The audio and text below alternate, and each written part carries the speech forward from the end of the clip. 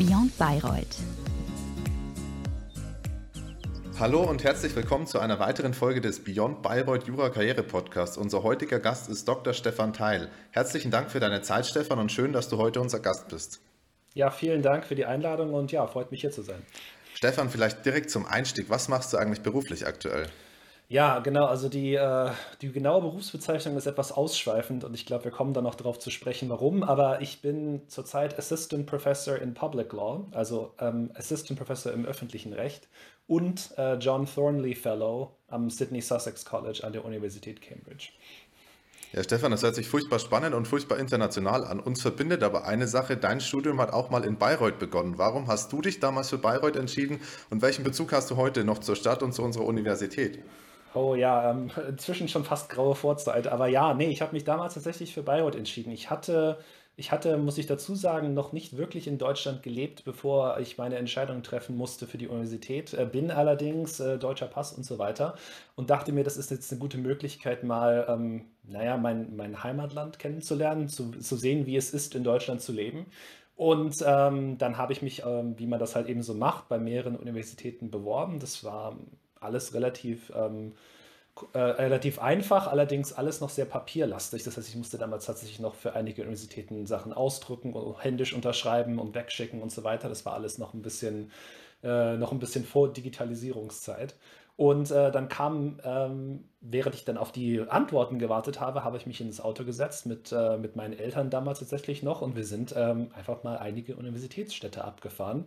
Unter anderem halt eben Bayreuth, das mir dann spontan von der Ausrichtung, von der Campus-Universität spontan sehr gut gefallen hat und Kontrast dazu einige der anderen Universitäten, die so eher nach dem Modell sind, hier ist eine Stadt und dann stecken wir jetzt mal hier und da so ein paar Universitätsgebäude rein, die mir nicht so gut gefallen haben. Und zusätzlich, mein Vater ist in Bayern geboren, dachte ich mir, naja, Bayern, das wird es ja sein. Und ich habe da keine großen Unterschiede gekannt zwischen Bayern, bevor ich nach Bayreuth gekommen bin. Aber das ist mir dann alles klarer geworden, desto mehr Zeit ich da verbracht habe. Aber ja, Bayreuth hat mir tatsächlich spontan am besten gefallen. Interessanterweise weniger ausschlaggebend für mich war die wirtschaftswissenschaftliche Zusatzausbildung. Ich muss zu meiner Schande gestehen, als ich da aufgetaucht bin am ersten Tag, um mich dann einzuschreiben, hatte ich tatsächlich keine Ahnung, was das ist und dass es das gibt. Habe dann ein, zwei Vorlesungen besucht und mich dann auch relativ schnell entschlossen, dass das nichts für mich ist und habe es dann gelassen. Aber das war damals, da dachte jeder, naja, der wird wohl hier sein wegen der WWZ, aber nee, dem war nicht so. Es hat mir tatsächlich einfach nur sehr, sehr schön, sehr gut gefallen in Bayreuth. Ja, Stefan, auch von meiner Seite aus, herzlich willkommen, danke, dass du da bist und ich denke mal, die Entscheidung für Bayreuth war jetzt nicht die schlechteste, sonst würdest du hier nicht sitzen. Markus und ich können dir da nur zupflichten, sonst würden wir hier nicht sitzen. Um auf die nächste Frage gleich einzugehen, du meintest ja, du hast einige Studentenstädte abgetourt. Da waren bestimmt auch Studentenstädte dabei, die jetzt eher für das studentische Leben bekannt waren, sagen wir es mal so. Ein bisschen anders auch eben als unser kleines, aber manchmal auch etwas verschlafenes und dörfliches Bayreuth. Nichtsdestotrotz gibt es ja in Bayreuth wirklich mannigfaltige Möglichkeiten, ja, seine Zeit auf eine gute Art und Weise zu verbringen. Wie hast du das damals eigentlich gemacht? Ja, tatsächlich. Also das war etwas, was ich auch erstmal etwas lernen musste, glaube ich. Es gibt in Bayreuth viele Sachen zu tun und viele lustige Sachen, die man mit anderen Leuten machen kann. Allerdings wird im Vergleich zu so einer größeren Stadt, es wird nicht so viel an dich rangetragen. Ja, also es ist jetzt nicht irgendwie jedes Wochenende irgendwie ein massiver Halligalli und irgendwie weißt du, eine offensichtliche Event, wo du hingehen musst und da sein musst, weil da jeder hingeht, sondern du musst dir so ein bisschen deine eigenen Leute suchen und du musst so ein bisschen selber organisieren und selber planen. Und das ist tatsächlich etwas, was ich, bevor ich nach Bayreuth gekommen bin, nicht so gut konnte, was ich aber, nachdem ich in Bayreuth gewesen war, einige Zeit lang, sehr gut verinnerlicht habe. Ich bin von Natur aus vielleicht auch eher ein etwas introvertierter Mensch, also ich brauchte davon auch sowieso, glaube ich, immer etwas weniger als viele andere Leute. Aber wenn ich es dann hingekriegt habe, was zu organisieren, dann war es immer schön und es war meistens immer in kleineren Gruppen. Also für mich besonders waren für mich immer die Doppelkopfabende mit den Jungs mit den Jungs von der Universität. Das hat mir immer am meisten Spaß gemacht. Das war immer so ein großes Highlight, sich mit Leuten einfach zu treffen, relativ spontan. Ich habe auch sehr nah am Campus gelebt, in Studentenwohnheim natürlich, wie viele andere auch. Und dass man dann einfach mal dann zum Essen reindroppt oder irgendwie mal zusammen sich irgendwie verabredet, spontan, dass das alles möglich war und dass du da diese Nähe und diese Community hattest in der Gegend. Das war einfach toll und das hat mir einfach dann auch spontan in gewisser Weise auch besser gefallen als eine andere Universität, wie zum Beispiel jetzt Freiburg, die ich mir auch angeschaut habe, wo dieser Aspekt dann einfach nicht so stark ausgeprägt war. Zumindest war das mein Eindruck, aber ich musste auch gestehen, ich war da nur ungefähr einen Tag, um mir das mal anzuschauen. Aber ja, nee, also das war das eine Einstellungsmerkmal für mich, dass es diese Communities gibt und dass du deine Leute da gefunden hast und dass es dann auch relativ leicht war, sich immer wieder zu sehen, immer wieder zu treffen. Man verläuft sich nicht. Es ist alles irgendwie in der gleichen Gegend passiert, spielt sich alles ab. Ja, da können Leo und ich aus heutiger Perspektive nur zustimmen, um jetzt den akademischen Zeitverlauf so ein bisschen weiter zu springen. Normalerweise gliedert sich an das studentische Leben ja das Referendariat. Ich weiß nicht, möchtest du hier vielleicht direkt einsteigen? Ich glaube, bei dir war der Weg ein bisschen anderer. Also du hast nicht die klassischen Stationen im Referendariat durchlebt, sondern hast dich sogar gegen das Referendariat und für die Beendigung so gesehen deiner deutschen Juristenausbildung entschieden. Was waren da die Beweggründe? Ja, also damit habe ich auch tatsächlich relativ lange gehadert mit der Entscheidung. Es war nicht einfach. Ich glaube, ich bin mit der Einstellung damals nach England gegangen, um meinen LLM zu machen, mit einer ähnlichen Einstellung, wie viele Leute, glaube ich, auch heutzutage das noch machen. Also du sagst, naja, ich hab jetzt hier mein erstes Staatsexamen gut über die Runden gebracht, ich habe jetzt ein bisschen Zeit, möchte mich aber noch mal irgendwie so ein bisschen intellektuell ausprobieren und mal ein bisschen was anderes sehen. Und jetzt mache ich halt eben noch einen Masterstudiengang. Und für mich war damals halt eben England hoch im Kurs. Ich war sowieso schon relativ anglo-affin, sage ich mal. Ich sprach damals schon und auch heute natürlich ein ziemlich gutes Englisch und dachte mir, naja, das ist doch nochmal ein ganz anderes Rechtssystem, da kannst du dich nochmal ein bisschen reinfuchsen und sehen, wie es dann eben läuft. Und natürlich haben die dann auch Kurse angeboten am University College London, wo ich damals meine LLM gemacht habe, die natürlich dann auch nochmal darüber auf das aufgebaut haben, was ich eh schon in Bayreuth gelernt habe. Also Völkerrecht zum Beispiel damals noch mit Professor Gundel. Ich weiß nicht, ob der noch an der Fakultät lehrt noch an der Fakultät, okay. Und solche Sachen. Also hat natürlich dann vieles dann aufgebaut. Europarecht fand ich immer sehr spannend. Da gab es dann auch Sachen, auf die ich aufbauen konnte. Und das war so die Grundeinstellung. Ich gehe da für ein Jahr hin und dann kommst du zurück und dann machst du dein Referendariat und dann schlägst du einen der vielen mannigfaltigen Karrierepfade ein, die es dann halt eben so gibt.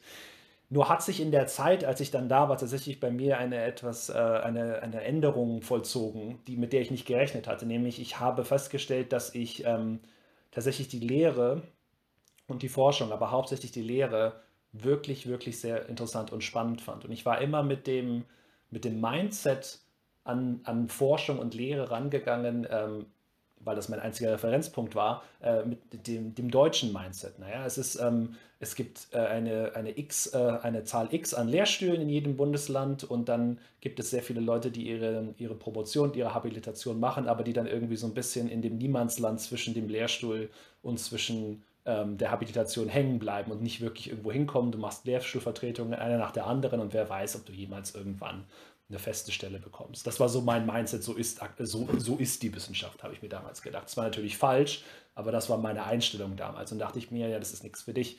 Und dann habe ich da in England ein ganz anderes Modell kennengelernt, was sehr viel offener ist, was sehr viel in gewisser Weise weniger Einstellungshürden hat, dann aber nach hinten heraus sehr komplex und sehr interessant werden kann.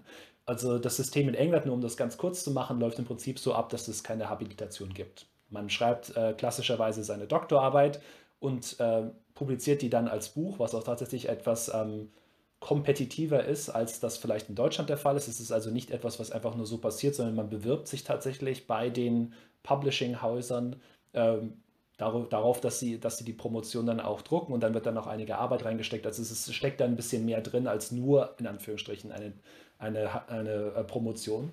Womit ich jetzt die Promotion nicht kleinreden möchte. In Deutschland ist es auch anstrengend genug, aber es steckt noch ein bisschen mehr drin.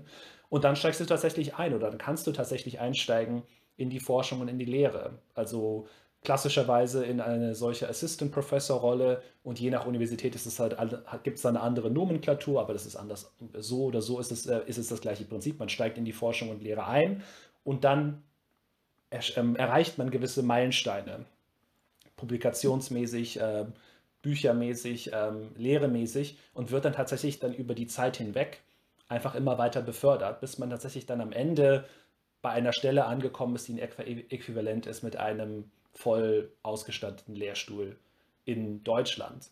Und als ich festgestellt habe, dass es das gibt Und dass ich tatsächlich die Lehre so spannend fand, das so richtig cool fand, da Leute zu unterrichten und mich da in der Forschung zu betreiben, dachte ich mir, das ist ja eigentlich genau das, was du machen möchtest. Und dann habe ich mich relativ spontan in den letzten Monaten meines LLMs, es sind ja nur 12 Monate in den allermeisten Fällen, umgeguckt, naja, wo kann ich denn promovieren? Und dann wieder natürlich, auf der einen Seite gibt es das deutsche System, was sehr eng gebunden ist, zumindest zu meiner Zeit noch, an einen gewissen Lehrstuhl und an Kontakte mit einem gewissen Lehrstuhl und dann natürlich dann auch an die Expertise des Lehrstuhls. Oder das im Verhältnis etwas offenere System, wie es das in England gab, wo man sich im Endeffekt auf eine Promotionsstelle bewirbt an einer Universität als solche, dann allerdings auch nicht bezahlt wird, sondern das Privileg hat oder die Verpflichtung, je nachdem, wie man es sehen möchte, dafür zahlen zu müssen.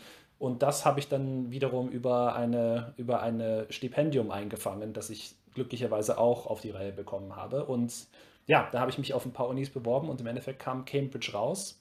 Ich habe mit der Promotion angefangen, dachte mir noch, naja, vielleicht kommst du nach der Promotion zurück und machst dann das zweite Staatsexamen, aber das ist wirklich nie, das ist einfach nicht mehr passiert. Ich bin dann einfach sozusagen dann hängen geblieben, wenn man so möchte, im positiven Sinne und bin in England geblieben und bin in die Wissenschaft eingestiegen und von dem, was ich von meinen Kollegen, Studienkollegen aus Bayreuth gehört habe, ist das zweite Staatsexamen, glaube ich, auch der Teil der Ausbildung gewesen, den sie am wenigsten genossen haben. Das heißt nicht, dass es schlecht ist oder dass es ihnen keinen Spaß gemacht hat, nur es war im Verhältnis, glaube ich, nicht genau das, was sie sich vielleicht erwünscht oder erhofft hatten. Und ja, und das hat mich dann einfach auch in gewisser Weise in der Entscheidung dann bestärkt. Ich habe tatsächlich bestehende Angebote für Referendariatsstellen, damals glaube ich in Berlin, Hamburg und ich meine München, aber ich weiß es nicht mehr genau, dass ich auch danach abgelehnt, weil du kannst dich nur für eine gewisse beschränkte Anzahl von Jahren auf die Warteliste setzen, was glaube ich auch gut ist, weil sonst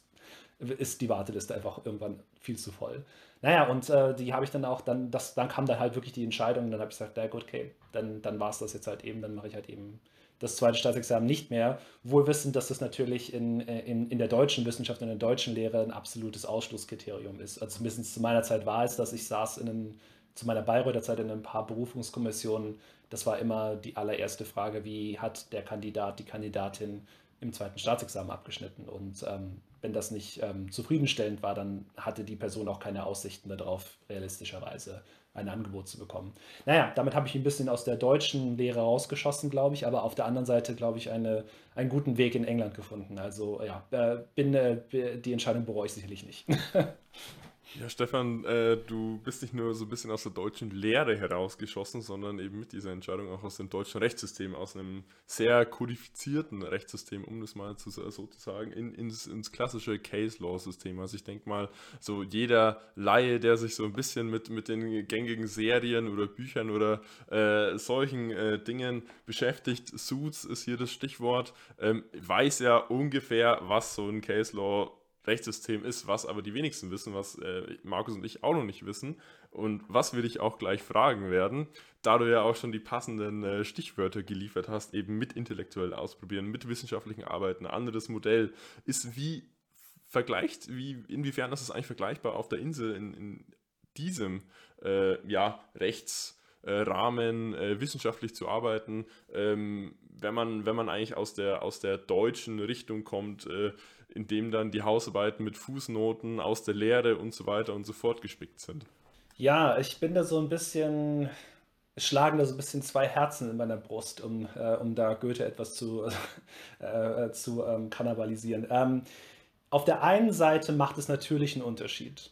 Insofern im Sinne von wie Jura unterrichtet wird an der Universität, wie es praktiziert wird und wie es von Richtern im Endeffekt ausgelegt und entschieden wird oder von Verwaltungsbeamten. Es macht natürlich insofern auf jeden Fall einen Unterschied. Also man muss sich das vorstellen, ich vergleiche das immer mit dem ersten Blick. Also der erste Blick, zumindest zu meiner Zeit, ich glaube, das wird sich nicht grundlegend geändert haben in Bayreuth, war immer erstmal ins Gesetz. Ja, also selbst wenn ich etwas anschaue, wie was notorisch voll mit Richterrecht ist, wie das Bereicherungsrecht zum Beispiel im BGB, mein erster Blick ist erstmal ins Gesetz. Ich schaue erstmal ins Gesetz rein, was ist die Vorschrift, dann gucke ich ins Kommentar, dann gucke ich in BGH-Rechtsprechung und so weiter näher rein. Das ist so ungefähr der Ablauf. Wenn ich mich mit einem Problem beschäftige, was jetzt sagen wir mal aus dem englischen öffentlichen Recht entspringt, dann ist mein erster Blick höchstwahrscheinlich in ein Lehrbuch tatsächlich, damit ich weiß, was die relevanten Entscheidungen und Fälle sind. Es gibt natürlich auch Gesetze, es gibt sogar sehr, sehr viele Gesetze, das wird, glaube ich, unterschätzt, aber der erste Instinkt des Common Lawyers, wenn man das so sagen kann, ist, ich will wissen, was die relevanten Urteile in diesem Bereich sind und was die gesagt haben, weil im Verhältnis zumindest immer noch ein höherer Wert darauf gelegt wird, was denn die richterliche Auslegung ist, wie die Richter an dieses Problem rangegangen sind. Teilweise liegt es daran, wie eben gerade gesagt, dass es halt tatsächlich nicht überall Gesetze gibt. Das heißt, es gibt wahnsinnige große Bereiche, zum Beispiel was wir in Deutschland Normenkontrolle nennen, was hier Judicial Review heißt. Also Normenkontrolle gibt es natürlich in England in dem Sinne nicht, aber die Überprüfung von administrativen Handeln nach Recht und Gesetz. Ja, das heißt hier Judicial Review im Endeffekt. Das ist größtenteils Richterrecht. Ja, also sowas wie das Verwaltungsverfahrensgesetz gibt es in England nicht. Ja, es gibt da, das ist alles richterlich festgelegt und vorgesehen. Gibt natürlich dann immer hier und da punktuell gesetzliche Regelungen, die das irgendwie ein bisschen einschränken oder in eine andere Richtung schieben, aber im Großen und Ganzen entscheiden die Richter, auf welcher Grundlage man administratives Handeln nach Recht und Gesetz von einem Gericht überprüfen lassen kann und was die Voraussetzungen sind, um damit erfolgreich zu sein vor Gericht. Ja. Das heißt, das ist die eine Seite. Auf der einen Seite sage ich, ja, natürlich macht das einen Unterschied. Ja. Auch im Sinne der Lehre zum Beispiel. Also meine Studenten hier an der Universität schreiben alle 2 Wochen ungefähr 1200 Wörter lange Essays zu einem juristischen Thema. Das war damals bei mir in der Ausbildung in Bayreuth verpönt. Das war das, wofür wir alle Angst hatten. Das war der Besinnungsaufsatz, ja, der da vielleicht im Staatsexamen kommen kann. Ja. Aber im Wesentlichen haben wir zu meiner Zeit zumindest im bayerischen Staatsexamen immer Probleme gelöst, praktische Fälle gelöst. Hier sind ein paar Fakten. Sag mir, was jetzt passiert. Was ist die gesetzliche Vorschriften? Wie geht die ganze Sache aus, wenn du das entscheiden müsstest? Das gibt es hier auch als Modus der Lehre, aber der Hauptmodus ist immer noch in vielen Fächern zumindest der Essay. Das heißt, du schreibst, du argumentierst, dir wird ein Thema vorgegeben und es wird erwartet, dass du klare Stellung beziehst und dass du Recht und Gesetz auf eine Art und Weise in diesem Essay präsentierst, die dein Argument stützt. Unabhängig davon, ob das jetzt in Anführungsstrichen das richtige Ergebnis ist oder nicht. Das kommt darauf an, dass du es gut begründest. Das ist natürlich an den Margen in Deutschland in gewisser Weise auch so, weil man ja immer sagt, okay, es ist vertretbar oder es ist nicht vertretbar. Es gibt keinen absolut richtig oder falsch in den allermeisten Fällen, mit einigen Ausnahmen, sage ich jetzt mal. Aber darauf wird viel mehr Wert gelegt. Also das ist das eine Seite, das ist das eine Herz, das bei mir schlägt, das sagt, okay, hey, das ist anders. Auf der anderen Seite werden die Unterschiede, glaube ich, auch überbewertet. Ja? Im Endeffekt setzen wir uns in Deutschland auch mit Richterrecht auseinander. In gewissen Bereichen sogar sehr, sehr stark. Ja? Man kann sich zum Beispiel mal überlegen, wie das Bereicherungsrecht aussehen würde, wenn da wirklich alles im BGB drinstehen müsste. Das wäre kaum zu managen. Ja? Das würde doch, glaube ich, nicht funktionieren. Auf der anderen Seite ist es natürlich auch in England mitnichten so, dass da nicht ins Gesetz reingeschaut wird. Es gibt wahnsinnig komplizierte Gesetzgebung zu vielen wichtigen Problemen und Entscheidungen. Aber wo vielleicht der Hauptunterschied liegt oder was ich am ehesten sagen würde, da liegt sozusagen der Hund begraben, zumindest im öffentlichen Recht, ist, dass halt viele grundsätzliche Fragen, die in Deutschland im Grundgesetz drinstehen, in England einfach nirgends stehen. Das heißt, ob und wann zum Beispiel der Premierminister im Vereinigten Königreich das Parlament in eine Zwangspause schicken kann. Das war September 2019 eine relativ große Frage. Das lief unter dem Stichwort Prorogation. Das ist damals und war auch heute noch komplett umstritten, unter welchen Voraussetzungen und wann das möglich ist. Das kann man sich in Deutschland, glaube ich, kaum vorstellen, dass der Bundeskanzler den Bundestag in eine Zwangspause schicken könnte und dass das nicht im Grundgesetz gesetzlich festgelegt ist und dass es nicht einen Haufen Rechtsprechung vom Bundesverfassungsgericht dazu gibt, falls das jemals problematisch geworden wäre. Also in gewisser Weise ist da einfach noch viel mehr ein größerer Einfluss der politischen Konventionen, der politischen Verabredungen. Die sind einfach in England, glaube ich, noch im Verhältnis zumindest viel wichtiger. Das heißt nicht, dass es in Deutschland und in der deutschen Grundgesetz, in der deutschen Verfassung nicht auch diese Absprachen und Konventionen gibt. Die gibt es. Man kann sich zum Beispiel mal überlegen, wie es denn genau ablaufen würde oder was passieren würde, wenn der Bundeskanzler im Koma liegt. Ja, wie läuft das ab? Da gibt es natürlich Kommentare zu und da stehen auch interessante und wichtige Sachen drin, aber gesetzlich geregelt ist das nur wirklich am Rande. Ja, wie genau das dann abläuft, ob und wann der Vizekanzler übernimmt und was er dann oder was er oder sie dann tun darf oder nicht tun darf, das ist auch genauso unklar. Das heißt, in gewisser Weise leben alle Verfassungen von diesem Zwischenspiel zwischen gesetzlichen Regelungen und zwischen informellen politischen Absprachen und Konventionen.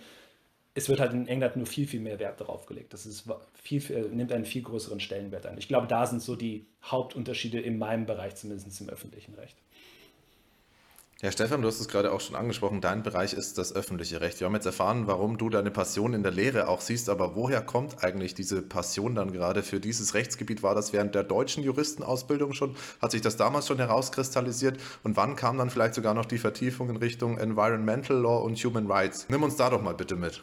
Genau, also tatsächlich gab es so zwei Bereiche, also meine erste Liebe, ich weiß nicht, wie es bei euch im Studium war, aber meine erste Liebe im Studium war natürlich das Strafrecht, weil es so nah dran ist an Dingen, die man sich vorstellen kann oder die vielleicht man schon mal im Tatort gesehen hat oder was weiß ich. Und ich habe dann immer Spaß dabei gehabt, mit meiner Familie und meinen Freunden denen dann immer zu sagen, wo die ganzen Tatbestandsmerkmale liegen und was die Polizei jetzt gerade wieder Schreckliches gemacht hat und dass es nach StPO überhaupt nicht geht und so weiter und so fort. Also solche Geschichten, Polizeirecht und so weiter. Also Strafrecht im Wesentlichen, das fand ich damals super spannend. Das war so erstes, zweites, drittes Semester oder so, also vor der Zwischenprüfung. Und dann habe ich mich langsam aber sicher mehr fürs Polizeirecht tatsächlich interessiert. Also was darf denn die Polizei eigentlich tun? Wo kommen die Befugnisse her? Wo sind sozusagen die Grenzen gezogen? Was darf sie tun? Was darf sie nicht? Und das zieht dich dann sehr, sehr schnell ins öffentliche Recht. Also Bayerisches Polizeigesetz, ich gehe davon aus, das gibt es noch, und die ganzen Regelungen, die sich da im Umfeld abspielen. Und dann tatsächlich kommst du von daher auch relativ schnell in die Frage von Grundrechten und Freiheitsrechten. Ja, wie ist das Verhältnis zwischen dieser doch relativ rabiaten, im Zweifelsfall relativ rabiaten Polizeigewalt und das Verhältnis des Einzelnen? Wie rechtfertigen wir das, dieses Gewaltmonopol des Staates? Und unter welchen Bedingungen ist es gerechtfertigt? Was können wir sozusagen verantworten? Was können wir nicht verantworten?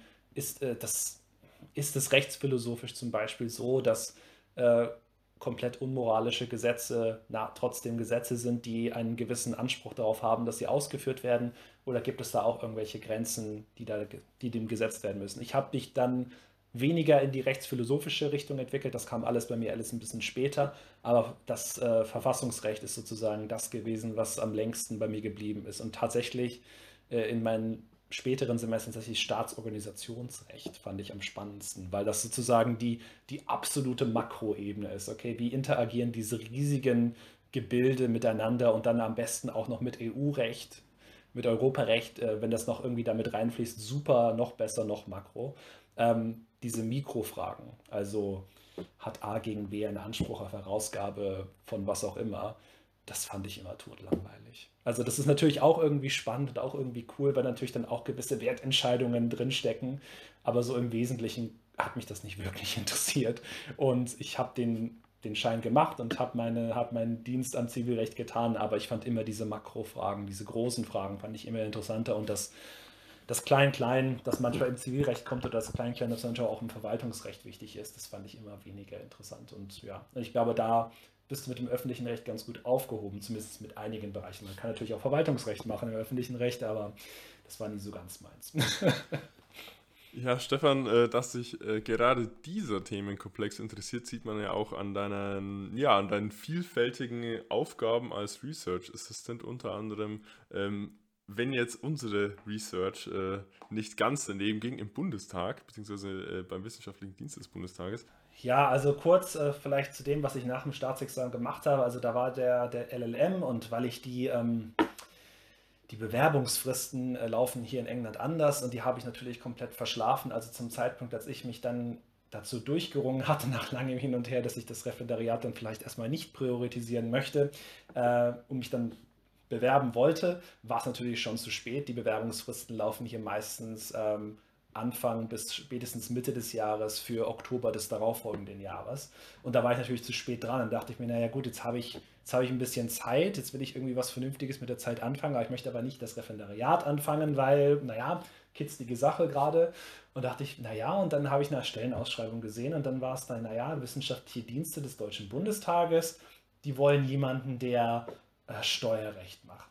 Und ich sagte so, Gott, Steuerrecht, ja, was weißt du darüber? Relativ wenig bis gar nichts. Das ist dieses gefürchtete extra Examensfach, was sie mir im zweiten Staatsexamen in Bayern um die Ohren hauen wollen. Ähm, naja, ich schicke meine Bewerbung rein, gucken wir, was passiert. Und dann meinten sie, ja, das klingt ja alles super, Herr Teil, wollen Sie nicht bei uns mal hier jetzt Steuerrecht machen in dem Fachbereich? Und habe ich gesagt, ehrlich gesagt, ich habe null Ahnung vom Steuerrecht, habe ich denen auch im Interview gesagt, ich habe null Ahnung vom Steuerrecht und das wird eine steile Lernkurve, wollt ihr das wirklich, so nach dem Motto. Und sie wollten es tatsächlich wirklich und zu meiner Erleichterung würde ich sagen, es war sehr wenig von dem, hätte ich mir wahrscheinlich auch denken können, aber es war tatsächlich sehr wenig von dem Klein-Klein des Steuerrechts und mehr so die großen Makrofragen, die ich spannend finde, nämlich, naja, welche verfassungsrechtlichen Formen der Steuererhebung im weitesten Sinne gibt es denn? Ich kriege das jetzt nicht mehr alles ganz auf die Reihe, aber ich habe viel gelernt über den Unterschied zwischen Abgaben und zwischen Steuern und zwischen Einmal und so weiter und so Abschöpfungen und so weiter und wie das dann halt alles passiert und habe dann halt auch wirklich krass interessante Sachen bearbeiten dürfen, unter anderem Anfragen, ich glaube, das darf ich jetzt inzwischen auch sagen, ohne Nennung des Parlamentariers natürlich, aber unter anderem auch Anfragen, ob es denn eigentlich verfassungsrechtlich in Ordnung ist, dass die EZB, also die Europäische Zentralbank, diesen Topf zusammenstellt, der im Endeffekt die offizielle Inflationsrate dann abbilden soll, oder ob das nicht eigentlich etwas ist, das irgendwie einer weitergehenden, keine Ahnung, demokratischen Legitimierung gab, weil das natürlich ziemliche Knock-on-Effekte hat. Also macht natürlich einen wahnsinnigen Unterschied auf die Wirtschaft. Und solche Fragen durfte ich dann halt eben auch bearbeiten, teilweise auch kuriose Sachen, wo dann ein Parlamentarier einer Partei, die ich jetzt nicht nennen werde, angefragt hat, ob es denn möglich sei, über über öffentlich-rechtliche Pfändung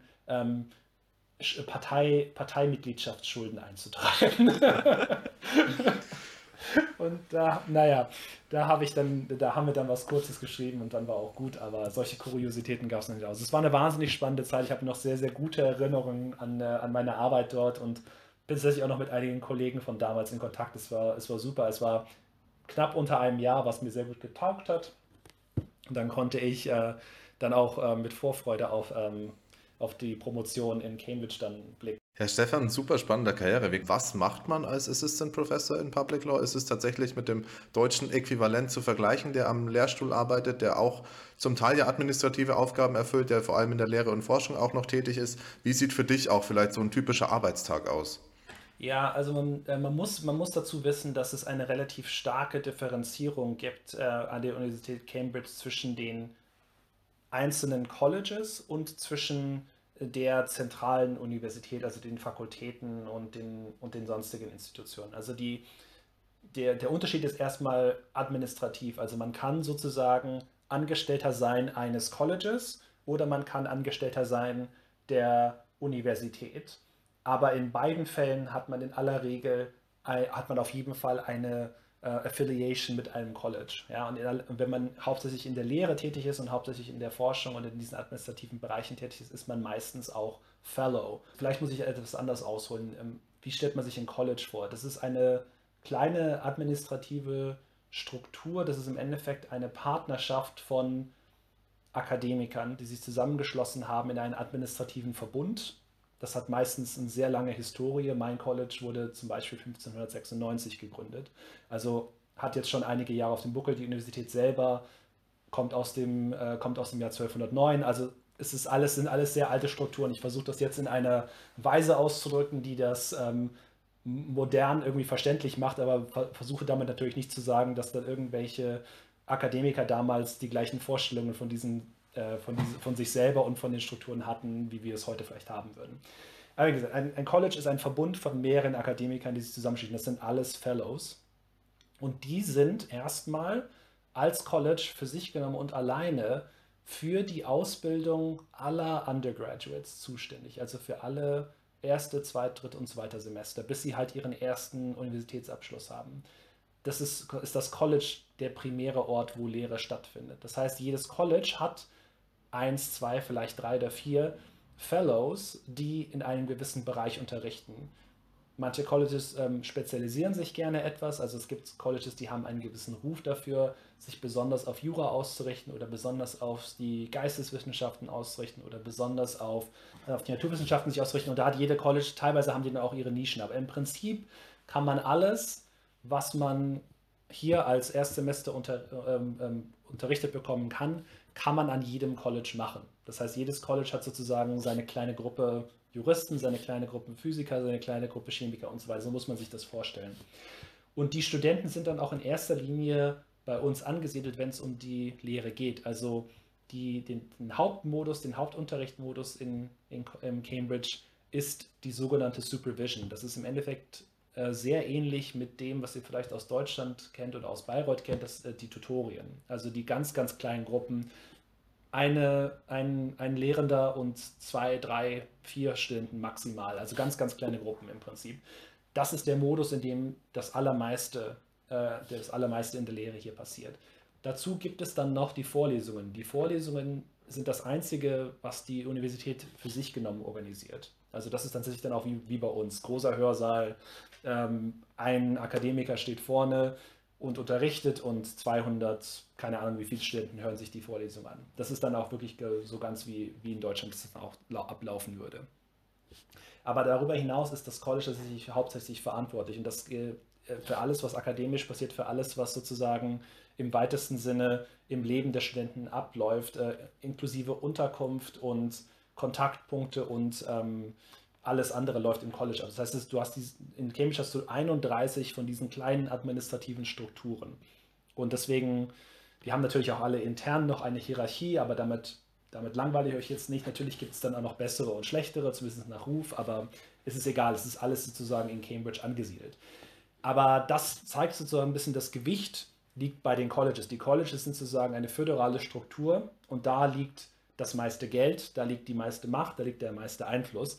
Und die universitären Strukturen gibt es nur insofern, wie sie notwendig sind, um zwischen den Colleges zu koordinieren, um gewisse Sachen zu bewerkstelligen, die halt einfach alleine nicht unbedingt darstellbar sind. Aber die originäre Struktur, das ist immer noch dieses kleine College. Und weil das eben der Fall ist, habe ich neben meiner Assistant Professorship in Public Law, die an der Fakultät angesiedelt ist und die sich praktisch darauf beschränkt, dass ich ein paar administrative Sachen mache und dass ich Vorlesungen abhalte, zusätzlich auch noch eine Anstellung bei meinem College. Und da spielt die Musik im Sinne von administrativen Strukturen und auch im Sinne von der Fürsorge für Studenten. Das ist auch eine Sache, die, glaube ich, die mich zumindest überrascht hat, als ich aus Bayreuth hierher gekommen bin. Es ist viel, viel persönlicher und viel, viel enger, der Kontakt zwischen dem Studenten und den Lehrenden. Ich bin jetzt dieses Jahr, das ist jetzt eine Ausnahme, aber ich bin dieses Jahr für 15 Studenten zuständig. Und mit denen egal ob ich die jetzt selber unterrichte oder nicht, das sind alles Studenten, die an meinem College angesiedelt sind, für die bin ich persönlich der allererste Ansprechpartner in sämtlichen akademischen Belangen. Das heißt, wenn irgendwas ist, sprechen Sie als erstes mit mir. Wenn irgendwas mit Ihren Supervisions nicht läuft oder irgendwas mit Ihren Vorlesungen nicht funktioniert, bin ich der erste Ansprechpartner und der Kontaktpunkt auch aus Sicht der Fakultät. Und mit denen treffe ich mich mindestens einmal jeden Monat, um zu besprechen, wie es gerade läuft, was sie so gerade machen und mir auch die ganzen Berichte anzuschauen, die von ihren Supervisors zu mir zurückfließen, wie sie sich denn angestellt haben in den letzten paar Wochen. Und das heißt, ich bin da Hauptverantwortlicher, ich muss mich dann um diese Studenten kümmern und sicherstellen, dass die gut abschneiden und dass die ihr Studium hier gut über die Bühne bekommen. Also der Kontakt ist viel, viel enger.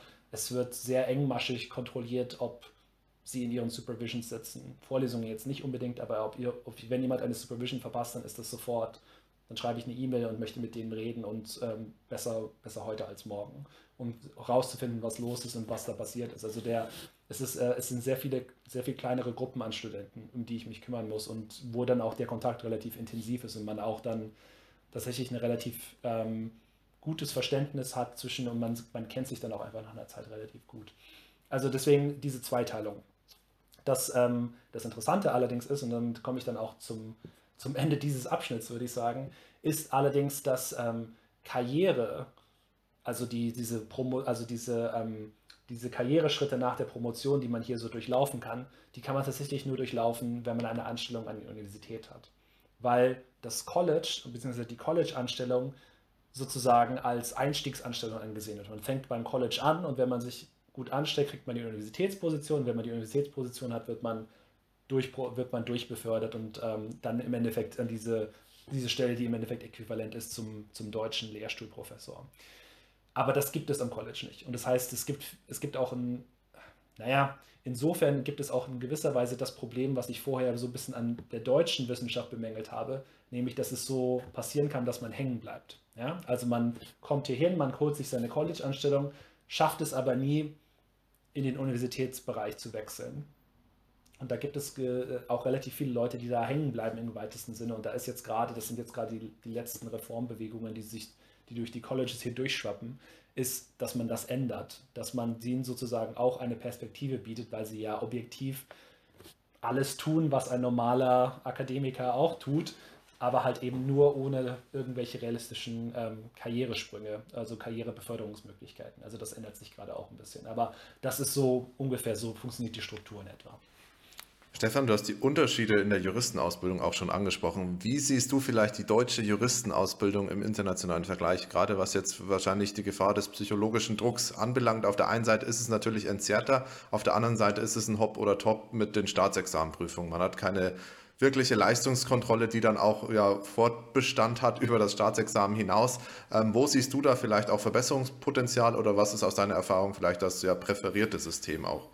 Ja, ich sag mal, es gibt sehr viele gute Sachen und es gibt ein paar schlechte Sachen. Also die guten Sachen vielleicht erstmal der deutschen Juristenausbildung. Es ist dogmatisch, unglaublich sauber und rigoros, wenn man das annimmt. Natürlich ist das ist jetzt alles, ich spreche jetzt hier verallgemeiner jetzt natürlich, aber wenn man das annimmt, ist es eine dogmatisch, unglaublich sauber und strukturierte Herangehensweise an die juristische Ausbildung, an die Analyse von Gesetzestexten, an das Analysieren und Verstehen von Gerichtsurteilen und so weiter. Also es ist sehr strukturiert. Du kriegst, und das ist, glaube ich, das Wichtigste der Juristenausbildung, du kriegst sehr, sehr gutes Handwerkzeug geboten.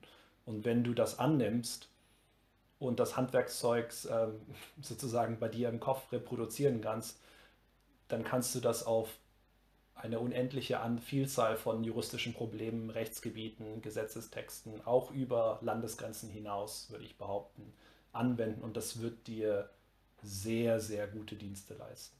Ja, also dogmatisch, sauber, sehr strukturiert, mit einem guten Verständnis von Hierarchien in der Juristerei, was natürlich jetzt ein bisschen blöd klingt, aber es ist wichtig, dass man versteht, dass Verfassungsrecht, deutsches Verfassungsrecht und Europarecht verschiedene Anwendungsbereiche hat, teilweise ineinander greift, teilweise im Konflikt steht und diese Konflikte auch einfach ausdrücken zu können und aushalten zu können. Da lasse ich auf die deutsche Juristenausbildung nichts kommen. Also das ist sehr, sehr gut. Ja, aber es klingt blöd, aber dieser blöde Obersatz, wo ich da in meinem ersten paar Semester gedacht habe, was soll das?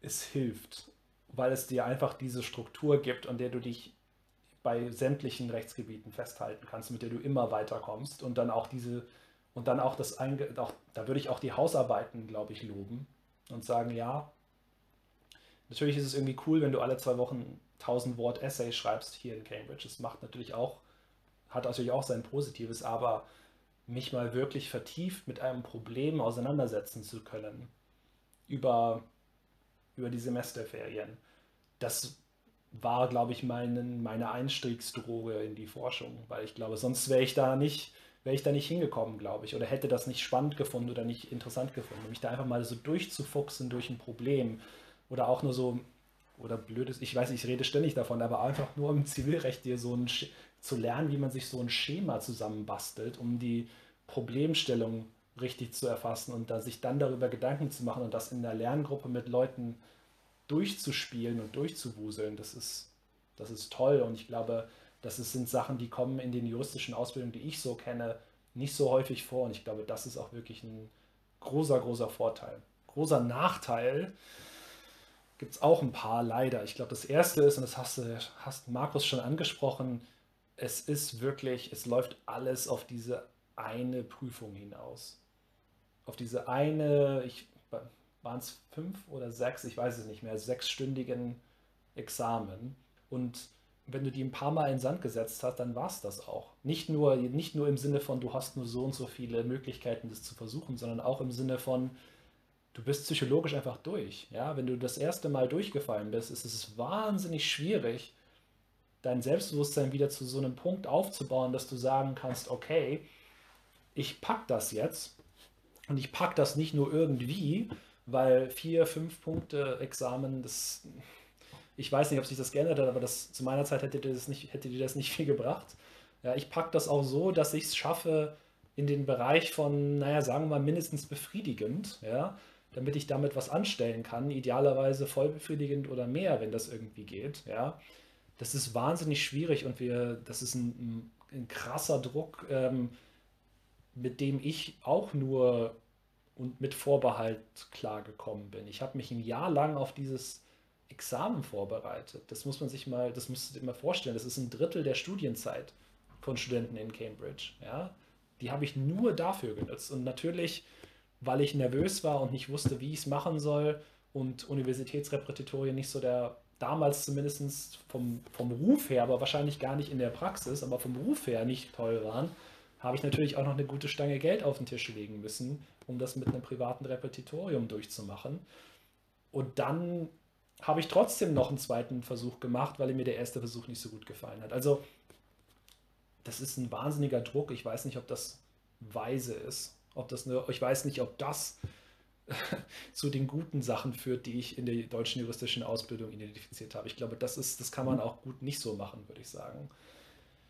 Ja, und dann halt vielleicht, um auf einen anderen negativen Aspekt zu sprechen zu kommen, es ist halt einfach auch noch ein bisschen ein harter Übergang von der Sache, von der universitären Ausbildung zu dem zweiten juristischen Staatsexamen oder zu der weiterführenden, zum Referendariat. Das kann ich jetzt nicht aus erster Hand beurteilen, da müssen dann andere, glaube ich, da wissen andere mehr, aber von dem, was ich von meinen Bekannten und Freunden gehört habe, ja, es ist wichtig und es ist eine gute Ausbildung, aber es verlangt dir eine ganz andere Art von Herangehensweise teilweise ab und viele von den Dingen, die als Tugenden gesehen werden im ersten Staatsexamen, sind dann im zweiten plötzlich nicht mehr so erwünscht. Also ja, etwas mehr Flexibilität, ein bisschen mehr den Kids ein bisschen mehr eine Chance zu geben, sich zu beweisen und dass das dann auch wirklich zählt im Endeffekt, bevor man dann dieses massive Examen schreibt. Das wäre, glaube ich, ganz gut.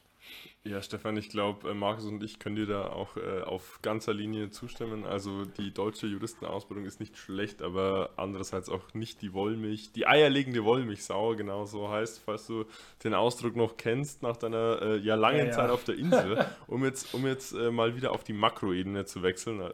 Ja. Zum Ende der Episode hätten wir jetzt auch eine janusköpfige Frage. So, Einerseits würde es uns extrem interessieren, welche Ziele du eigentlich im Moment hast. Du hast ja schon so ein bisschen anklingen lassen, die akademische Leiter weiter zu erklimmen, bestenfalls eben an der University of Cambridge und die andere Seite etwas wie soll man das sagen, nach hinten gerichtet eigentlich, rückwärts gewandt. Wollen wir dir auch mal eine Bühne geben, wie eben am Debattierclub, im Debattierclub an deiner Universität, um eben unserer Zuhörerschaft vielleicht auch noch eine Sache mitzugeben, die dir ganz wichtig ist oder die dir vielleicht an deren Stelle, die meisten sind ja in der Regel noch Studenten, Studentinnen, vielleicht ein bisschen geholfen hat. Ja, vielleicht erstmal zu dem, wo wo die Reise weitergeht. Also ich glaube, ich bin jetzt erstmal im englischen Universitätssystem unterwegs. Ob das in Cambridge weiterhin sein wird, das wird sich noch herausstellen. Teilweise, und das ist natürlich jetzt alles no pressure für mich, wird sich das auch ein bisschen daraus ergeben, wie ich mich jetzt in den nächsten 2 Jahren anstelle als Assistant Professor. Wenn das gut läuft und wenn ich da einen guten Job mache und das als für gut genug befunden wird, und da bin ich sicherlich nicht frei von Selbstzweifeln, dann kann ich potenziell auf eine feste und permanente Anstellung hier hoffen. Und das wäre natürlich dann schon, das wäre natürlich ein Traum, das wäre super, das wäre mein großes Ziel. Aber damit kann man natürlich nicht rechnen, weil es gibt selbst wenn es ein offeneres System ist, gibt es eine begrenzte Anzahl von Stellen. Und natürlich bin ich mit Sicherheit nicht der Einzige, der auf die Idee gekommen ist, dass es schön wäre, in Cambridge zu leben und zu arbeiten und an der Universität eine feste Anstellung zu haben. Das heißt, die Konkurrenz, die schläft natürlich nicht und fingers crossed, wie man hier so schön sagt, Daumen gedrückt, aber es wird sich in den nächsten 2 Jahren, dann denke ich, entscheiden. Ob es aber jetzt auch Cambridge ist oder nicht, ist eigentlich dann auch nicht mehr unbedingt ausschlaggebend, solange ich eine vernünftige Stelle an einer vernünftigen Universität finde, bin ich sicher, werde ich mein Glück finden, beziehungsweise in vielerlei Hinsicht habe ich mein Glück auch schon gefunden. Also ich glaube, da bin ich relativ entspannt, was das angeht. Ich werde was finden, was gut ist und ich werde damit dann auch sicherlich ein erfülltes Arbeitsleben haben können und das ist okay. Also Cambridge schadet auf dem Lebenslauf sicherlich nicht. Also wenn das mir hilft, dann hilft es mir. Und und nee, insofern wird alles okay sein. Es ist eine anstrengende und eine spannende Zeit, aber ob es dann auch wirklich dann hier in Cambridge sein wird, das wird sich noch zeigen. Das werden wir sehen. Ich sage gerne, was ich denke, aber genießt es alles mit einer gewissen Prise Salz. Es ist nicht unbedingt alles 100% übertragbar. Aber was ich sagen würde, ist, was mir geholfen hat, besonders nach dem Studium, war, mich etwas auszuprobieren. Und ich weiß, natürlich rückblickend stellt man immer alles so dar, als wäre das alles, weißt du, das war klar, dass ich da sein würde und dass ich da bleiben würde. Und es war klar, dass der nächste Schritt X sein würde. Rückblickend ist das klar, man verklärt das aber, glaube ich, dann doch schon ein Stück weit. Also seid offen probiert euch aus und klappert dann auch tatsächlich mal ein paar Sachen ab und guckt, ob es euch gefällt. Also ich habe reingeschnuppert bei den wissenschaftlichen Diensten des Deutschen Bundestages und habe gelernt, dass ich sehr gerne alleine an Projekten arbeite und dass es mich teilweise schon stört, wenn ich darauf warten muss, dass andere Leute ihren Anteil an einem Projekt erst abschließen. Und ich möchte jetzt nicht das Klischee bedienen, dass Beamte nur nach Vorschrift arbeiten. Das stimmt nicht. Mein Vater ist selber Beamter. Aber sagen wir es mal so, ich hatte dann doch schon, glaube ich, teilweise mehr Elan an den Tag gelegt oder wollte etwas schneller abschließen, als es dann möglich war, es abzuschließen. Das hatte mit meinen Kollegen in erster Linie überhaupt nichts zu tun, sondern mit den administrativen Strukturen, in der wir gearbeitet haben. Ja, also ich habe über mich selber damals gelernt, rigorose administrative Strukturen, die dir über die Schulter schauen und dir sagen, wie du und wann du was zu machen hast, damit kommst du vielleicht im Zweifelsfall nicht so gut klar. Das war eine gute Erkenntnis aus der Zeit. Ich habe auch eine Zeit lang für eine größere Kanzlei im Großraum München gearbeitet, um mal zu gucken, wie das ist. Mergers and Acquisitions, solche Geschichten haben wir damals gemacht.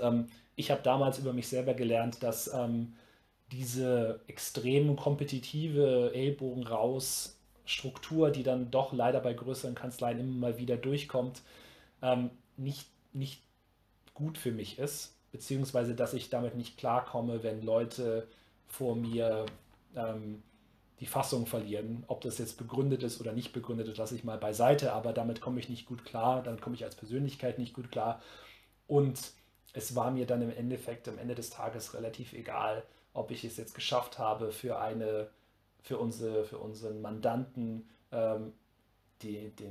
das Preisschild für die Firma, die sie kaufen wollten, um ein paar Millionen Euro zu verringern. Das war mir relativ egal. Ehrlich gesagt, muss ich sagen, ich habe mich da nicht drin gesehen und fand das nicht sonderlich spannend. Ganz zu schweigen von den ganzen Tochtergesellschaften, durch die ich mich da durchfuchsen musste, um erstmal unsere Due Diligence zu machen, wie man das damals so gesagt hat. Naja, es war also nichts für mich, sagen wir es mal so. Und das waren alles gute Erkenntnisse, die mir dann auch geholfen haben, rauszufinden, was denn etwas für mich sein könnte. Aber wie gesagt, Hauptaugenmerk würde ich sagen, denkt nicht zu starren Strukturen. Gerade jetzt, ihr seid alle noch Studenten an der Universität, ihr seid alle noch sehr jung. Ich weiß, das fühlt sich nicht so an in dem Moment. Ich war auch mal 19, 18, Anfang 20 und dachte mir, eigentlich habe ich schon ziemlich viel auf die Beine gestellt und das stimmt auch. Aber seid nicht zu verfahren in dem, wo ihr euch sehen könnt oder was ihr euch vorstellen könnt. Das meine ich jetzt hauptsächlich in beruflicher Hinsicht, aber das meine ich auch, und damit spreche ich natürlich ein bisschen aus meiner Erfahrung, aus geografischer Hinsicht. Also nur kurz zum Hintergrund, mein Vater ist jetzt gerade im Ruhestand, aber hat fürs Auswärtige Amt gearbeitet, praktisch für sein gesamtes Berufsleben. Und wir sind mit ihm und mit meiner Mutter durch die Weltgeschichte gezogen. Und das ist natürlich auch nicht alles nur rosig und super. Das darf man sich nicht vorstellen wie ein Urlaub. Man lebt dort und man lebt da 3-4 Jahre lang und dann geht es weiter und man bricht leider sehr, sehr viele soziale Beziehungen, die man aufgebaut hat, wieder ab. Also das ist nicht alles leicht und es ist nicht alles nur schön, aber man lernt man sieht sehr viel, man lernt sehr viel. Und was, glaube ich, das Wichtigste ist, und das kann man durch Reisen lernen, das kann man aber allerdings auch auf anderem Wege lernen, ist, dass es sehr viele Menschen gibt mit sehr vielen unterschiedlichen Perspektiven auf das Leben. Und das meine ich in einer kompletten Hinsicht. Also jetzt nicht nur, was macht ein gutes Leben aus, was macht eine gute Karriere aus, was macht eine schöne Stadt aus. Es gibt die verschiedensten Vorstellungen davon. Und ich würde nur davor warnen, sich zu schnell, zu früh festzulegen, was denn das gute Leben ist, was die gute Karriere ist, was der perfekte Partner ist, was die perfekte Stadt ist. Es gibt sehr, sehr viel da draußen in der Welt und man weiß nie, wofür man sich vielleicht dann doch begeistern kann, wenn man es mal ausprobiert hat. Also ich bin ein großer Freund des Ausprobierens. Wenn ihr dann allerdings das ist der zweite Teil der zweite und letzte Teil meiner Ratschläge, wenn ihr euch dann tatsächlich wenn ihr euren Happy Place, wenn ihr euer Paradies gefunden habt, dann bleibt dort. Ja, dann sollte es auch egal sein, was andere Leute sagen, was andere Leute euch raten und ganz besonders Leute wie ich, die irgendwie aus einem Podcast zu euch sprechen, was wir euch raten, das sollte dann auch egal sein. Nehmt es, genießt es und haltet es mit beiden Händen fest. Ja, und bleibt dann auch dabei, auch wenn Leute euch sagen, dass man das nicht macht oder dass das nicht richtig ist oder dass es doch eigentlich was ganz anderes sein sollte, was euch gefällt, beruflich, privat, geografisch, was es auch sein mag, dann habt auch einfach dann das Selbstbewusstsein, um zu sagen, danke für den Rat, aber ich weiß, was ich mag. Ja, Stefan, das waren doch super Schlussworte. Wir möchten uns stellvertretend für deine alte Universität bei dir bedanken, dass du dir heute die Zeit für dieses Projekt genommen hast und wünschen dir natürlich weiterhin alles Gute auf deinem persönlichen Karriereweg. Ja, vielen lieben Dank. Es war mir eine echte Freude. Viele liebe Grüße an alle Bayreuther, die sich das jetzt vielleicht anhören, zukünftig, früher und sonst auch.